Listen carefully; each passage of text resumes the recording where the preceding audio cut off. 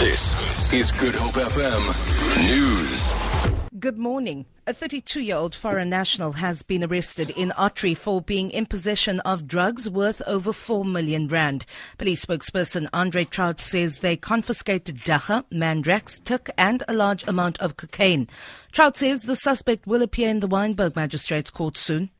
Grassy Park police members arrested a 32-year-old suspect for being in possession of a large quantity of drugs with a street value of 4 million rand. The suspect was approached while driving under suspicious circumstances in the Ottery area. He is due to make a court appearance once he has been charged. Scores of residents from Marikana informal settlement in Philippi are protesting outside the Western Cape High Court demanding land to permanently build shacks. The informal settlement is built on a tract of privately owned land in Philippi East. The residents embarked on violent protests earlier this year, leading to the torching of houses and the death of at least 4 people.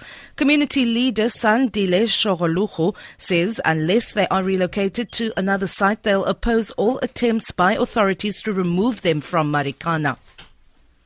The City of Cape Town's application to review a proposal by roads agency SANRAL to toll parts of the N1 and N2 continues in the Western Cape High Court today.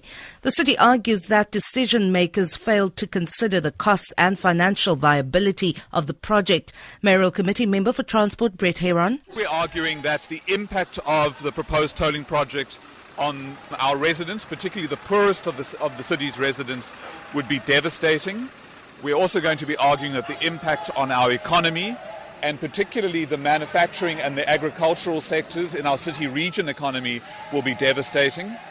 And then we'll be arguing to the court that the agreement that SANRAL proposed to enter into with the concessionaire that's been awarded the contract, that agreement is irrational and reckless.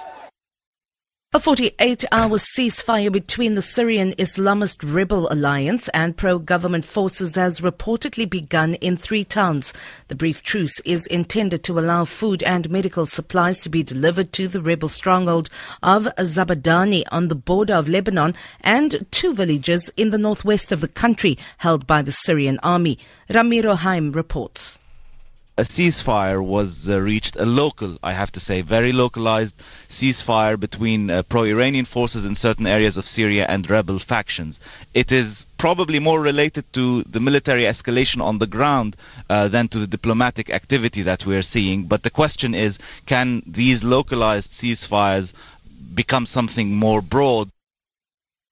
For Good Hope FM News, I'm Vanya Kluter-Collison.